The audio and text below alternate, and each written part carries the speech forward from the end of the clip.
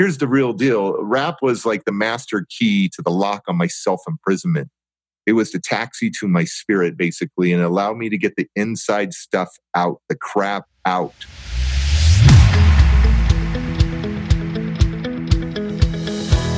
Welcome back to the Impact Entrepreneur Show. My name is Mike Flynn, and I am honored to be your host. Our mission here on the Impact Entrepreneur Show is not just to inspire you, but also to help you tap into and begin to believe in your God-given potential and purpose. That's right, baby. We want you to not only be inspired, but experience breakthrough. And we do that on this podcast by interviewing incredible people who are using their experiences, their skill set, their platforms to have a game-changing impact in the lives of others. And here's the thing. None of these folks are simply sitting back, living a life of leisure. They have things to do, places to go, and lives to impact. Speaking of that, Derek Clark, best known as the Rapping Dad from his viral YouTube videos, is an inspiring motivational speaker and the author of Never Limit Your Life. Although you might see Derek having fun with his wonderful family online and think to yourself that this guy has made it, things weren't always that way for Derek. He spent 13 years of his life in the Alameda County foster care system, where he struggled with rejection, humiliation, abuse, emotional distress, and overwhelming anxiety. The abuse and abandonment naturally felt like a curse, but it turned out to be one of Derek's greatest blessings. Derek believes he thrives as a leader because of his painful past, compassion for others, and a no-excuse attitude.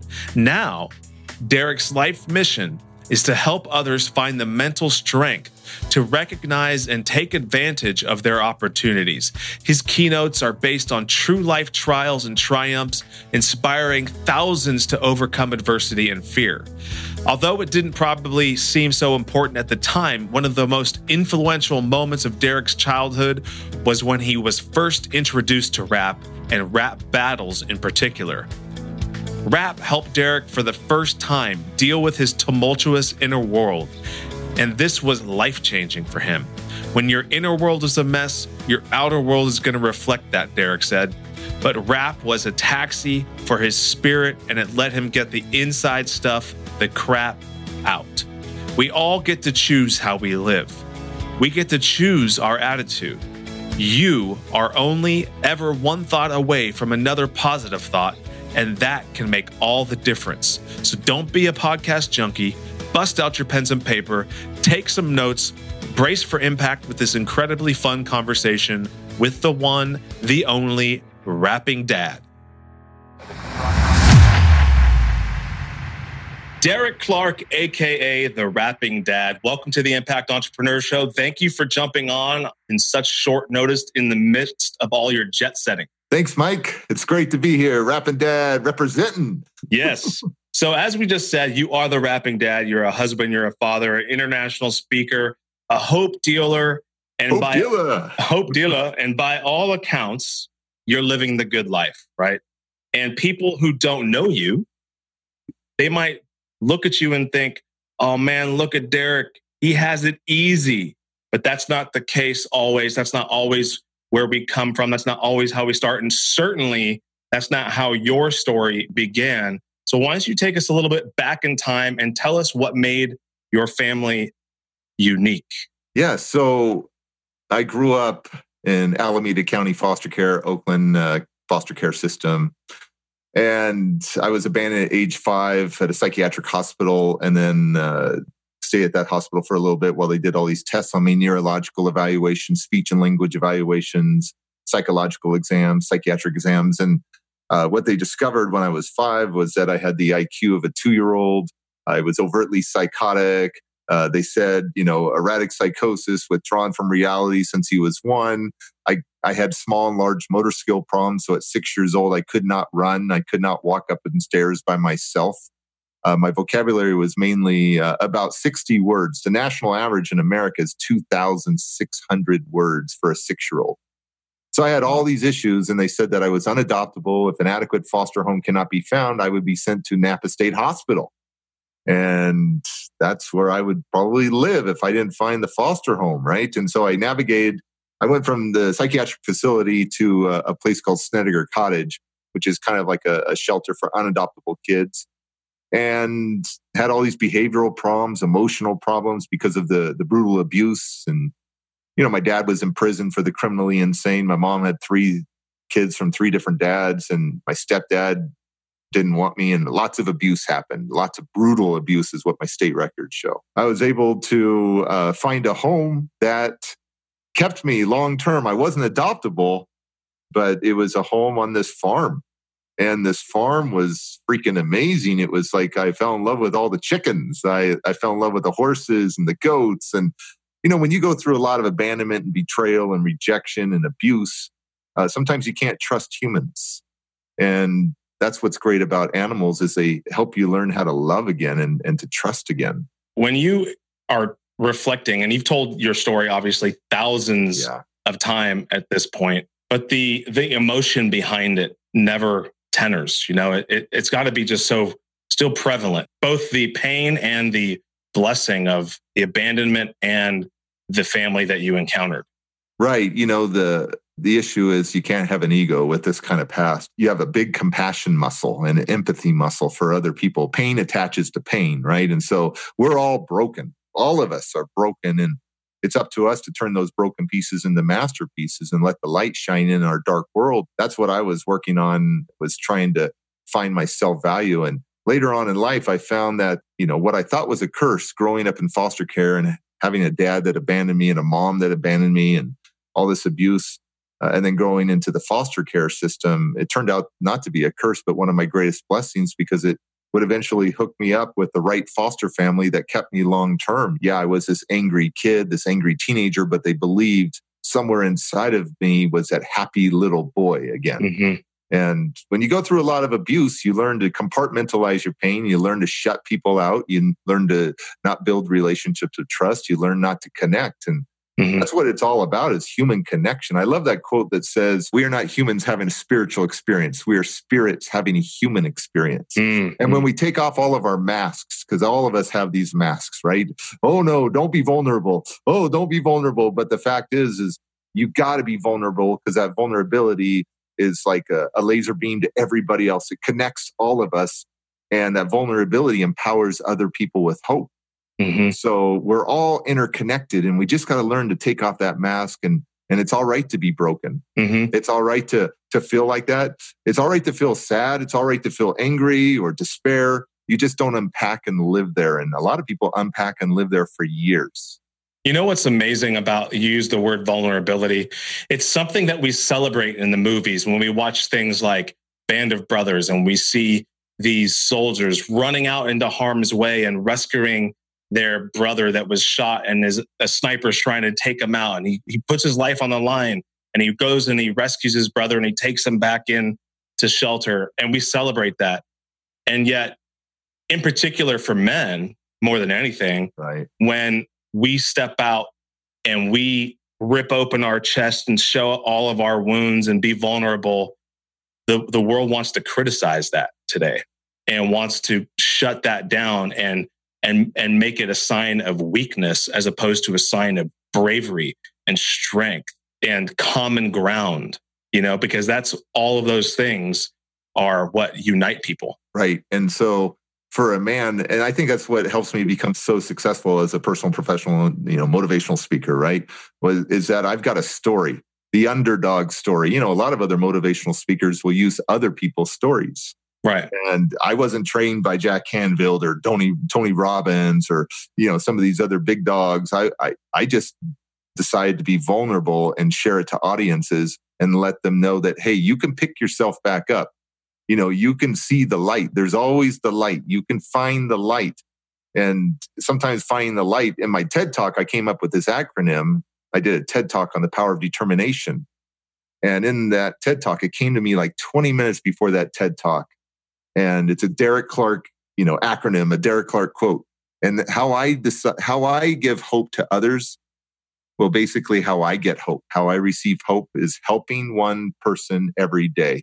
Oh, yeah. So when you get outside of yourself, then you'll realize like, wow, I have some gratitude. I meet people, I recently met a young girl that she was 17 and had a 4-year-old daughter. And she came up to me and she says, I know I can be someone because you're someone. And I'm all, oh, thank you so much. And I'm doing the math in my head. 4-year-old daughter, 17 years old, probably had her at 12 or 13, somewhere in there, right?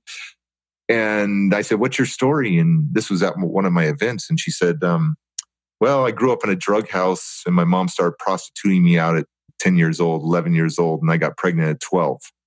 And I'm like, oh my gosh, you are such an inspiration to keep on going, right? Such resilience. Mm-hmm.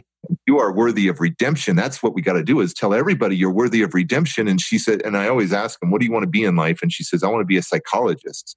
Mm. And I'm like saying, hey, listen, don't you give up. It's going to be hard, totally hard. Single mom, going to college, but you can do this. You can do this. And, I got a letter about a year later saying, hey, Derek, I finished my first year in college. Wow. Which is awesome, right? We're all interconnected. We're all vulnerable, but I'm grateful for the shoes that I've walked in. I would not want to walk in someone else's shoes. I wouldn't. I mean, I'm like, I don't know if I'd make it. What? And people look at me like, how'd you make it? Yeah. The farm that you were at, was that ultimately where your mom and dad lived, your adoptive parents, or was that a step before you got to your adoptive parents? No, so I never got adopted. State record says I was unadoptable because of my behavioral emotional problems. So they wouldn't that's crazy. Yeah. So I'm here to tell you, every kid is adoptable. Every kid deserves a family. Every kid deserves love. You don't have to have the DNA to be a parent. Love is thicker than blood. You know what I mean? Yes. And so the only time you turn your back on a kid, this is what I tell audiences all the time. The only time you turn your back on a kid is for them to hop on for a horsey or a piggyback ride. You never give up on a kid, right? Mm-hmm. But they gave up on me, the neurologist, psychiatrist, and such, and said I wasn't adoptable. So I got this last foster home, kept me long term, and it was on this farm. And so they're my mom and dad because they never gave up on me. Believe me, they wanted to when I was a crazy teenager out of control, but they never gave up on me. Was there a moment where you recognized that these two people believed in you? So when you're in foster care, the average time in foster care is about 15 months. I'm what they call a lifer. So I was in there for 13 years. And when you're in foster care, when you're in a foster home with other foster kids, usually they get visits from their biological family. They go to McDonald's, they go to the park, go to supervised visits, whatever. And I didn't get visits. So it would always make me angry that how come no one came to visit me? Where's my mom and dad? How come? And so I remember at about 11, 12 years old, somewhere in there, I would get a letter about once a year from my biological mom, and she would sign Love Mom. And then at around 12 years old, I got this letter and it said, Love Bobby. And I'm like, who's Bobby? And I asked my foster mom, I'm like, who's Bobby? I don't even know who Bobby is, but it looks like my mom's handwriting. And she says, that's your mom. And then I realized that she was detaching from me and now no longer saying mom. So then shortly after that, I started, somewhere around that time, I started calling my foster mom. But this is the truth, man. I was out of control as a teenager. Lots of bad stuff was happening and a lot of trauma and such, emotional trauma. And so you don't realize until later on as an adult, you start having that gratitude muscle flex. You start appreciating, you go, oh my gosh, they went through hell with me and never gave up. They will always be my mom and dad. And usually when you're in foster care, you might say mom and dad and just move on and go on to real life. Right. And you don't keep in touch with them much anymore, or stuff like that. But these are my kids' grandparents. That's how connected we are. But, unfortunately, I had to wait as an adult to find that appreciation and gratitude muscle because I was an angry 18-year-old. I was angry at the world. So everything at that point had happened to you and not for you as far as you knew. Right. But then there was this really powerful moment. You were trying to fit in school. I think if I recall from what I've read and listened to, you tried to fit in with a skater crowd. Right. That didn't really work. And then all of a sudden, you're at this new high school and you hear something going on in the background. Yeah, so I'm hanging out with my friend Arlen, African-American kid, me and him on the schoolyard at lunchtime, Hayward High, Hayward in the house. And we're on the schoolyard and there's a bunch of people going over in the corner going, hoo, hoo, hoo, hoo. And I'm like, dude, there's a fight. Let's go get in a fight. Cause I loved to fight back then. Right. And so he goes, that's not a fight. They're doing battles. And I'm like, battles? He goes, yeah, rap. And I'm like, rap crap. I don't listen to rap. I listen to skater death punk crazy music. Right. And so I went over there and I saw something that changes my life forever. I see two guys battling each other, talking about their mamas or cussing at each other. They're clowning on each other. And I'm like, dude, I want to be a rapper. He goes, nah, D, you white, you can't do that. And I'm like, I want to be a rapper, dude. And he goes, you got no rhythm, D. And I'm like, you see me at high school dances. I got no rhythm. But I knew without a shadow of a doubt that I was always getting in trouble for fighting for my fists. Well, what if I could, use my mouth, my tongue as a weapon instead of my fists? So I started to battle and I sucked.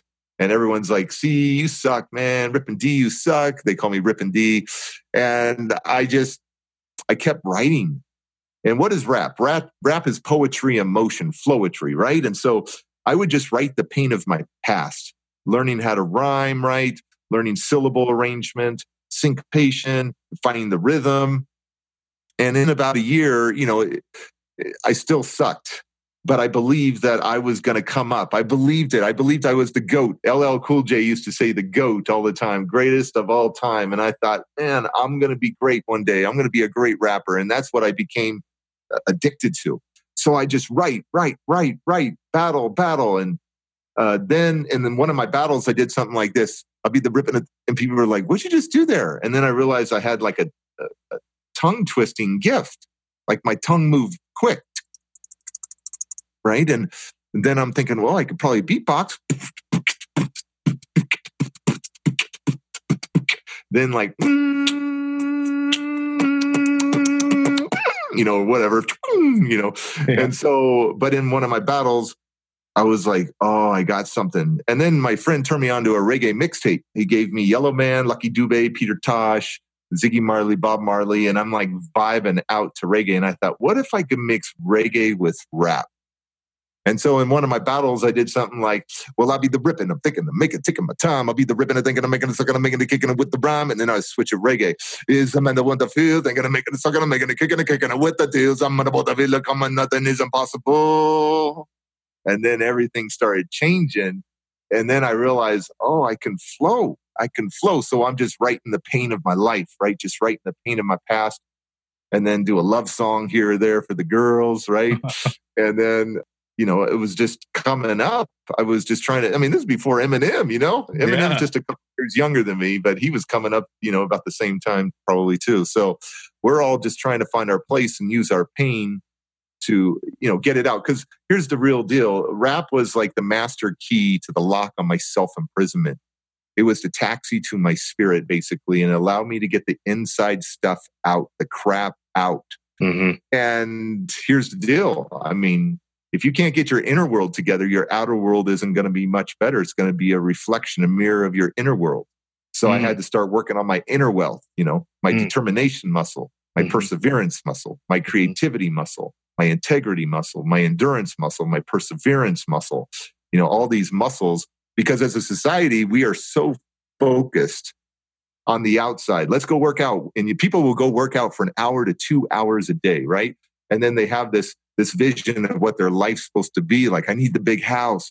I need the car. I need all that stuff. And it's all these outside distractions. And it's leading us to those. It's like almost addicting because we want to keep up with everybody else. Oh, they got the new Range Rover. Then they're going on this vacation or they got this and that. And so what I tell people is like, hey, don't even focus on outside stuff right now. It's good to work out, be physical. But imagine if you spent an hour or 2 hours a day working on your inner wealth, your inside life, right? Your inner life. Mm-hmm. Because so many of us let the inner me become the enemy, right? Let me say that again. So many of us let the inner me become the enemy. So you got to start being best friends with yourself and seeing the great value that you have within you. And so I'm always talking about inner wealth. If you get your inner life together, your outside life will be much better. I love it, dude. I'll tell you real quick. I made my first million at probably 31 years old, and I had not healed from foster care. And so I spent a lot of money on filling this hole in my life. And what you've realized is money and fame only magnify who you are. Mm-hmm. So that's it. If you're a very giving person, you make $1 million, you're going to be a giver. If you're a very selfish person, there's people out there that I've met that make millions of dollars and they're not happy. So you can be sad, depressed, even we see it with actors, with actresses, with sport figures and comedians where they commit suicide. And they got everything a person would want, but they didn't have the inner wealth that was going on, right? 100%. I was going to go back to your high school experience, but I want to stay on this moment for a moment longer, because before we hit the record button, you and I were talking about one of the things that I'm hyper aware of that's going on in our society right now is the rapidly elevating rate of suicide among people in every generation. It's the highest that it's been in 30 years. And if our experiences, if our life is really a composite of our varying experiences from birth until present, and basically along the way, we have these little red and blue pill moments, these impact moments that we get to choose the trajectory that those experiences set us on based on your experience speaking around the world to a whole variety of audiences, listening to other speakers. What is the most important message that people need to hear that motivational, quote unquote, or inspirational speakers are really afraid to tell them? I don't know what other motivational speakers are afraid to say, but I can tell you this, Mike, that Rapping Dad, my social media, it's all under Rapping Dad, RAPPINGDAD, right?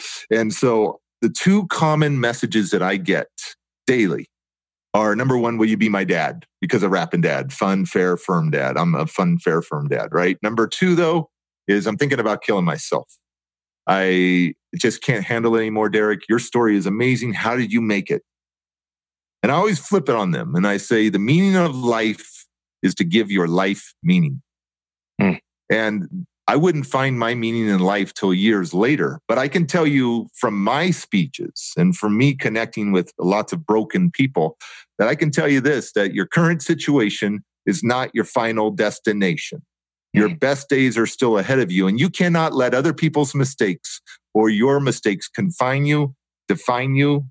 Let them refine you, because hope is contagious. And if you will be that vessel, if everybody was that vessel, that hope dealer, the vessel of hope, suicide would be down. But so many people feel alone. I mean, Mike, I got tons and tons of followers, and there are people that tell me I've got 600 followers or 600, Instagram followers or Facebook friends, and they'll tell me that they feel so lonely.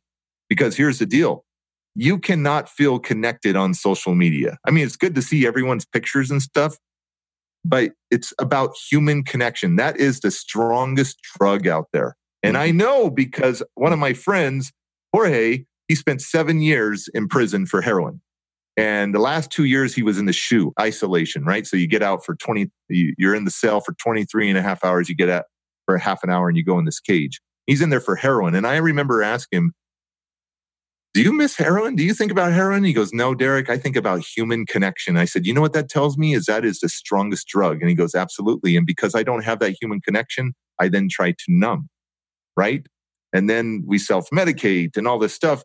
But human connection, if we could break away from social media where we're thinking our value comes from someone liking our picture, or rejection and betrayal comes from one of our friends not liking our picture.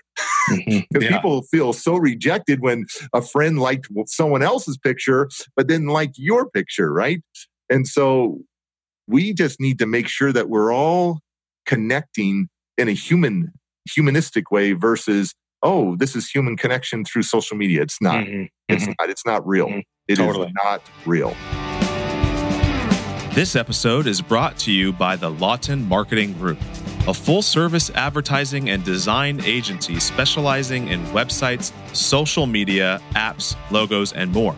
Based in Oklahoma, They work with clients across the nation, from small businesses to large corporations and everything in between.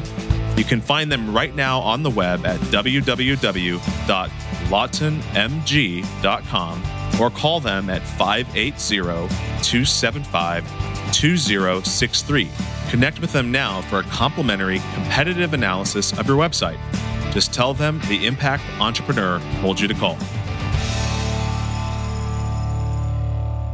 There's a few things that I think we're going to segue back into your story, back into the past a little bit. And a couple of things that I've listened to you say, and you've said it even here, is that one, you believed that you were going to be great, right? Like you had zero experience, zero knowledge, but you knew internally that you were going to be great. At one point in one of your speeches, I think it might have been in that TEDx talk, you said that your buddy at high school and you were listening to these battles going on. You said, I listened to the small voice within and it made me go, right? So right. Maybe those two things are connected, the voice within and the belief that you were going to be great. Maybe you can elaborate a little bit more on how you were sensitive to that. Right. So I've been pretty sensitive to the voice of God. It's the one who feeds me. Mm-hmm. And if you don't believe in God, then it's about your intuition. But I believe something feeds your intuition, and you have to not be distracted, and you've got to have silence in your mind to listen to these things. And so many people get so distracted that they never hear that voice. And It was the voice that says, Derek, don't do drugs. It was a voice that said, go check it out, Derek. And I asked Arlen, did you say something to me? He goes, no. And then I knew that I need to check it out. And so let's go segue that a little bit. God and I didn't like each other for years. I didn't care for God. I believe that he took everyone away from me. I mean, you got to understand, from foster care, you feel so betrayed. And then you feel like, and you pray, this Christian family on the farm, this foster home taught me to pray. And I would pray for one thing, Mike, it was to go home to my own family. Mm-hmm. And then you realize later on in life that those unanswered prayers were great blessings in your life. At 16 years old, I'm learning how to rap. My sister had just been shot and killed. My brother had been killed. My good friend had been shot and killed, all when I was 16 and 17 years old. And so I was just angry at the world at that point, and angry at God. And why is everybody being taken away from me? So I would just keep working on raps, just believing I was going to get better and better and better. And, if you had asked me 17 years old, what are you going to be? I'd say, I'm going to get a record deal. I'm going to get a record deal. I'm going to get a record deal. And I would try. I'd send out demos. I'd send out tape CDs. I'd send them out all the time. And no one was interested. And a white rapper from Hayward. Yeah, exactly. And, it was the early 90s, right? So you had Marky Mark out there. You had Vanilla Ice. You had Third Base. You had like some of these rappers, Lamar, and some of these old, but everything kind of changed, and everything kind of went to Motown, TLC, Boyz II Men, stuff like that. Color Me Bad, I think, was out. So, everything kind of changed, and I got shelved. But I had, was recording it in the same studio as Tupac, Metallica, Faith No More, En Vogue, Tony, Club Nouveau, like all these big Bay Area bands, right, in the 90s. And so I thought I was going to make it. And a couple years later, who comes out? Eminem. And I'm like, that's me, man. That's me. But, it's the definition of making it is different for other people. Right. So, here's the truth. I go speak at juvenile facilities. I go speak at prisons. I go speak at hardcore schools in Chicago and other places. And I don't see any of those rappers going down there. Mm-hmm. I don't see any of those rappers giving back. Mm-hmm. And so if this to me is what is making it, because I'm down there in the trenches trying to help people find the light and have hope. So I may not make all the money as the rapper does or this or that, but I know I'm making an impact. Mm-hmm. My sister actually asked me to ask you about your faith, because even though you did not overtly talk about it in your speech in Steubenville, she heard the language. She heard the God speaking through you. And I believe that one of the catalysts of this show, one of the reasons for this show, is that each and every one of us is created by a God who not only created us to be great, but also expects us to be great. and that we are called to live up to our God-given potential. And that, which, by the way, is way beyond anything that we can possibly ask for or imagine. Absolutely. We have no idea. We just got to try to live beyond our self-perceived limits. Yeah, we have no idea. Like a meditation that I often go through myself and then I've been having other people go through is like having them close their eyes and like have their brain like go outside of their head and then do like a 180 and look down on them to just get outside of their four walls of their head and just see like the expansiveness, like almost like one of those Google map things where you can all of a sudden you can be at your address and then 2 seconds later in outer space, Yeah, it's like, that's what, I mean, and our possibility, our potential is even beyond that. We just have to really believe in it. So I want to know how your faith helped you make sense of something that doesn't make sense. Yeah. So in the last 10 years, I've found faith. I didn't have it for years and years. And what it has done for me is helped me become a better dad, a better husband, a more compassionate individual, even though I was already compassionate, but it's just, you're kind of more forgiving as well. Faith to me is believing in something that's bigger than me. And whether you call it God or whatever you want to call it, it's something bigger than me that is more powerful than me that I can lean on. And it's something I can't see, but it's something that gives me strength. Mm-hmm. And so I am strengthened. Now, I don't go to church a lot. I'm always on the road and such like that, but I'll listen if I want to be filled, because I fill so many people up at my events. If I want to be filled, I listen to Bishop T.D. Jakes. I listen to Pastor John Hagee. I even listen to podcasts and such that just fill me up, because I don't get an opportunity to go to church all the time. And so, but having that faith in something bigger than me and being humble and acknowledging it and praying and asking for guidance, that's what I do at least 3 times a day, dude. I ask for guidance. I ask for you to lead me, to let me be a vessel, let me be an instrument. And it's worked out great. And my business, my thoughts, everything is just elevated, expanded. I have not become, I used to be skinny like this, just very narrow thinking. And then faith opened it up where I'm a wide thinker now. How's that improved your rap skills, your flow? Yeah. So it's interesting that the one rap that's had over 200 million views is kind of faith. You want to hear it? Yeah, let's do it. Throw it down. Okay. Let's do it. So my daughter was in the car. She was 9 years old at that point, and my 6-year-old son. And the song came on by Nicki Minaj. And I'm like, ooh, turn that off. I don't want my daughter twerking in the back seat. And she's like, Dad, I love it. And I'm like, no, it's inappropriate for a 9-year-old. So I did something like this.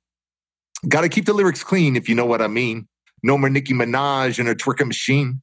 No more naked fashion from Kim Kardashian. You a mom. Do you need an intervention? And Miley, no more wrecking ball. Put on some clothes. Where's Hannah, y'all? Because my little daughter loved Hannah Montana reruns, right? And then she's like, ooh, it's Miley, right? Got to turn off Kanye, Eminem, Jay-Z, no more cuss words and negativity. Because a lot of rappers talk about drug, sex, killing.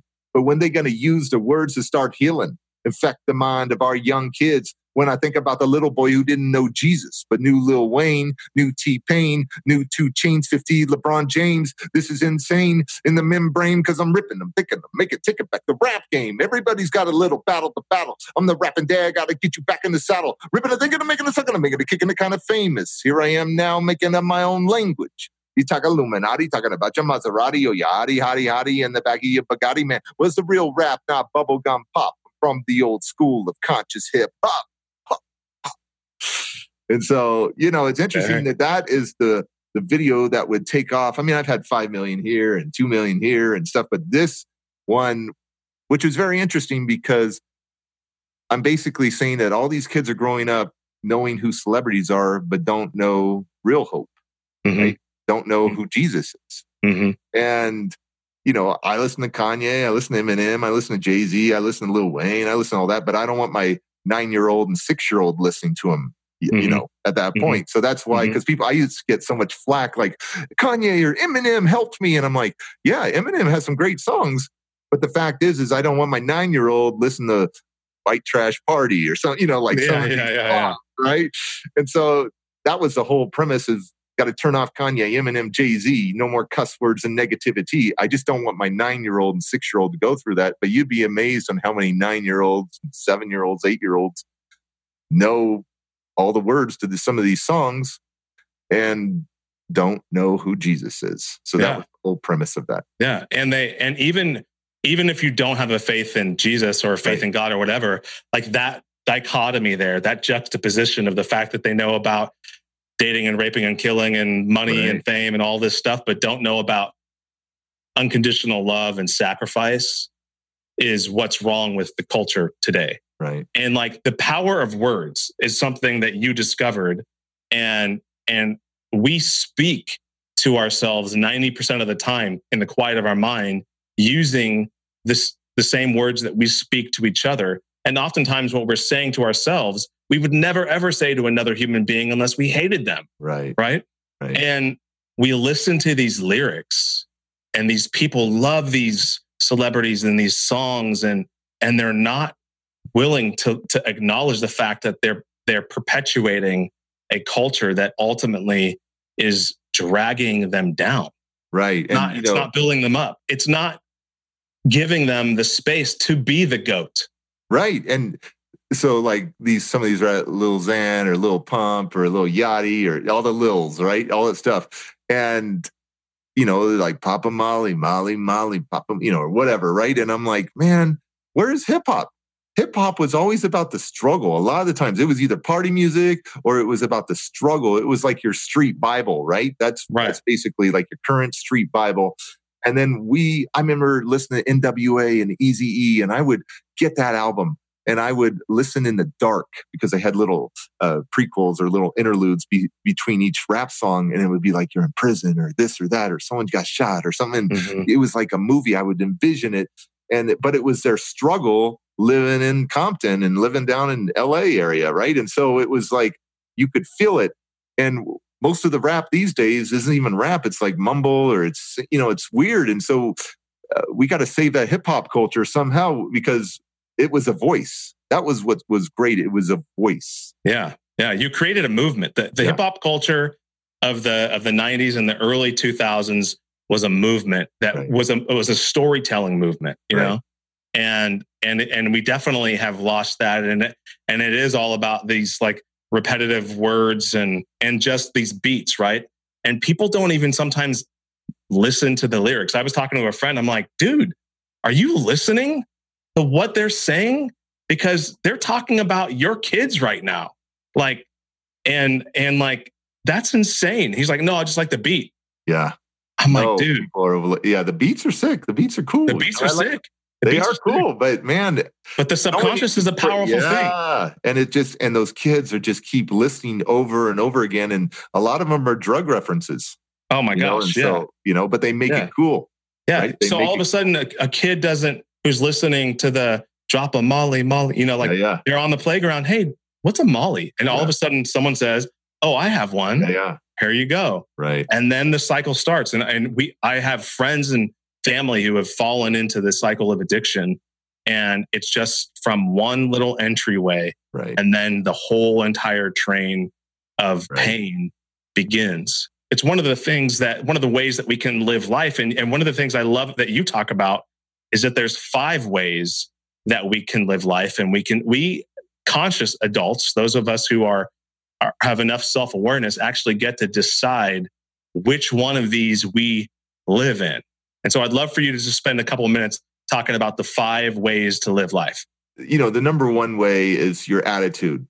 Your attitude can be your best friend or worst enemy. If that's something that I could really put down on, like, into people's minds, the other 4 are great, but number 1 is your attitude. That's something you get to choose every single second of the day, 86,400 seconds. I'll give you an example. Let's say you get 86,400. Well, you do 86,400 seconds, and then somebody pisses you off and says some bad things about you and steals 10,000 seconds of that, right? And you have this bad attitude that's contagious now.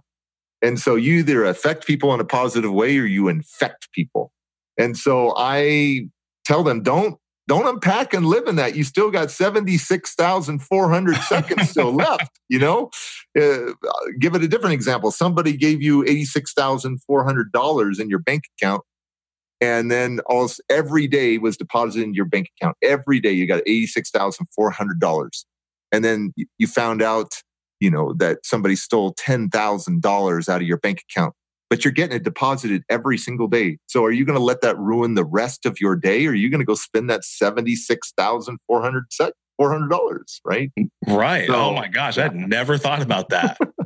So you just don't unpack and live in that. I mean, yeah, you can feel bad, you can feel sad, you can, go through all these range of emotions, but you've got to move on. I tell them, just like you swipe a phone. I mean, what's the average person right now is touching their phone, 400 times a day at least? And so everybody's swiping. So that's what I tell people. Just swipe that bad attitude. Just swipe everything. Just like that. I actually blink hard. If I get a bad attitude, I'm not bulletproof. I'm not invincible. So once in a while, I get a bad attitude. So I try to squeeze my eyes so hard and think of Ben & Jerry's fish food ice or caramel on there, because it's got the caramel and the dark chocolate and the marshmallow swirls with the chocolate ice cream. So, I'm trying to think of everything else to get out of that mindset. And, realistically, you're only one thought away from another positive thought. So absolutely. I think if I could really, out of those 5, it's the attitude.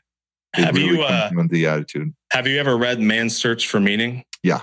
Yeah. I mean, that's the power of choice is everything. That's the basis for everything. It's an A/B decision. Right. And you get to choose what you suffer with, right? Like, well, yeah.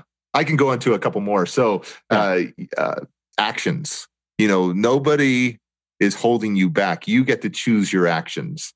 So, you want to steal a car, you want to do drugs. Those are your actions. Nobody's controlling you. Nobody's controlling your mouth. Nobody's controlling your arm, moving towards wanting to hit someone or something like that. So I tell people, if you get mad and you have these actions, remember that danger, the stranger danger, right? You remember that as growing up as kids. So anger is one letter away from danger. So choose your actions. And then the third one would be choose your reactions. How you react to a situation is going to determine the success that you have in your life. How you react to a situation will determine your success in your life. So if you're always just flipping out and you don't have the patience and you don't have I'll give you an example. I heard Dr. Wayne Dyer, who's one of my mentors. He rest in peace, doctor. But he was awesome, and one of my favorite books is Power of Intention from him. But he had this metaphor that we have an orange, and we hold this orange and we squeeze this orange as hard as we can. What comes out? Juice. But is it cherry juice? Is it beer? Is it apple juice? Orange juice. Orange juice. Why? Because it's an orange. Because that's what's inside. Yeah. Exactly. So you extend that metaphor to you and you're squeezed. That's somebody that says some bad things about you or writes something bad about you or whatever. And you're squeezed. And what happens when you're squeezed, right? What comes out of you? Is it resentment? Is it bitterness? Is it hatred? Is it rage? Or is it peace and forgiveness and love? So that's what I try to do now is I extend that metaphor to me when I get squeezed. I mean, I get people that hate on me. My gosh, when you got 250 million views, you're going to have some comments that say some crazy things. And I want to fight back. I want to, write them back, right? And stuff like that. But it's not worth my time and energy, and you cannot change someone else's mind. So they either hate you or don't, right? And so, but I have to remember to choose peace. That the orange, when I'm squeezed, I want to be squeezed into peace. Yes. Oh, I love that. Let me ask you a question. Would you be willing to freestyle? Like if I gave you some words to think about over the next couple of minutes while we're concluding our conversation, would you be willing to freestyle? I mean, I can try. But let me give you these words to think about while we wrap up the conversation.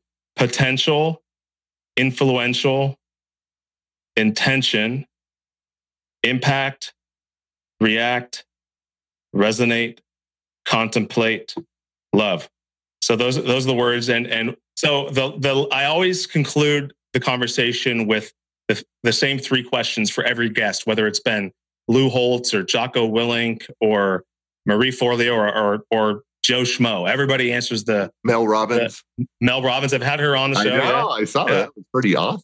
And everybody answers these questions. Okay. The first question is, if you could pick any skill set that you currently possess and turn it into a superpower. So a skill set you currently possess and turn it into a superpower, what would it be? Resilience, turning that weakness into strength. Mm-hmm. Because so many of us, we're survivors. All of us are survivors, but then we choose to give up. Mm-hmm. But, I mean, we're... Dude, resilience is the choice not to give up. Right. I love that. Yeah. Oh, man. Oh, that's powerful. Yeah. Okay. The next question is, if you could pick, what are three lies that we tell ourselves that prevent us from realizing our full potential? I'm good enough where I am, mediocre, right? Because you always have more potential, but a lot of people don't like to reach their potential because they don't want to put in the effort. They don't want to go the 200%, right? You got to grind. Oh, I'll make it. That's number two. I'll make it. I'll work at it when they aren't willing to sacrifice the TV and sacrifice partying. Because I've written 7 books and people come to me, I've been trying to write a book for 20 years. And I'm like, man, I write them in like 6 months, 3 months to 9 months, right? And so I sacrifice sleep, I sacrifice TV, I sacrifice partying, all that stuff. And then number 3 is nobody cares about you. And the fact is there is always someone that does care. We just have to remember to reach out. And how do we know if you're going through something if you won't talk about it? So believe me, if you will talk about it, someone's going to care. Especially if you're saying something like, I'm ready to end my life. If you just type that on Facebook, I'm ready to kill myself. I see it. I'm ready. I'm done. I'm done. I want to kill myself. And I see it in all the comments that people make. Don't do it. So if you did that in person versus just writing it out, just speak to someone. There are people that have been saved off the Golden Gate Bridge because somebody talked to them. It's about that human connection, right? And so the lie is that nobody cares. Love it. Thank you. The last question is, how will you measure your life? Well, I used to think that success was financial, and I achieved great financial success and then lost it. 2008 came, and I owned a company called fastmortgage.com before I became a speaker, and a real estate company and a mortgage company, and did very well for years. And then, my gosh, it all went to hell. And so it changed my whole way of thinking that success isn't financial. Success is significance. What am I doing to help other people find hope? I love it. John Maxwell has one of the best definitions of success that I've ever heard. And have you heard it? It's success is knowing that those who you love and respect you. John Maxwell's the man. He used to be a pastor. I know.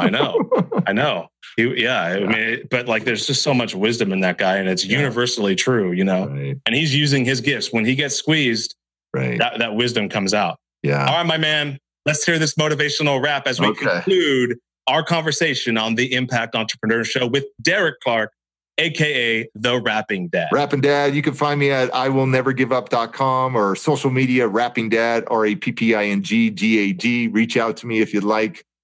Let's see. Let me give you some potential. Down with influential. I'm making an impact. Time instrumental. So here's a few lessons that I've learned. I've turned a mess into a message and earned a return. I've turned scars into stars. Live like avatars. No one can stop you if you believe in your heart. And this is your life. Go and own it. Never let the past infect your future for a moment. Never let a weakness destroy your greatness. It's time to profess. You're too blessed to be stressed. Bam! You could be everything you want to be. But never let the inner me be your enemy. It's time to be better and not bitter. It's a choice to be a winner, and it's a choice to be a quitter. So if you've been knocked down or thought about suicide, get out of the shadows and hold your head high. Because this is your time and this is your sign. Get up and climb. You were born for this moment to shine. Love it, brother. Dude, that was awesome. Thank you so much. You're welcome, man. Thanks for having me on. Greatness is contagious and hope is contagious. Peace out. Peace. Thank you to this week's guest, and thank you for listening. If you missed any of the key points and highlights from my conversation, we've got you covered over at theimpactentrepreneur.net/podcast for show notes to each and every episode. And while you are there, check out Flynn Wealth Strategies and Insurance Solutions. You can do that by visiting flynnwealthstrategies.com. The Lawton Marketing Group and the Podcast Masters. We could not do this show without them and with all of their support. Now, until next time, go make an impact.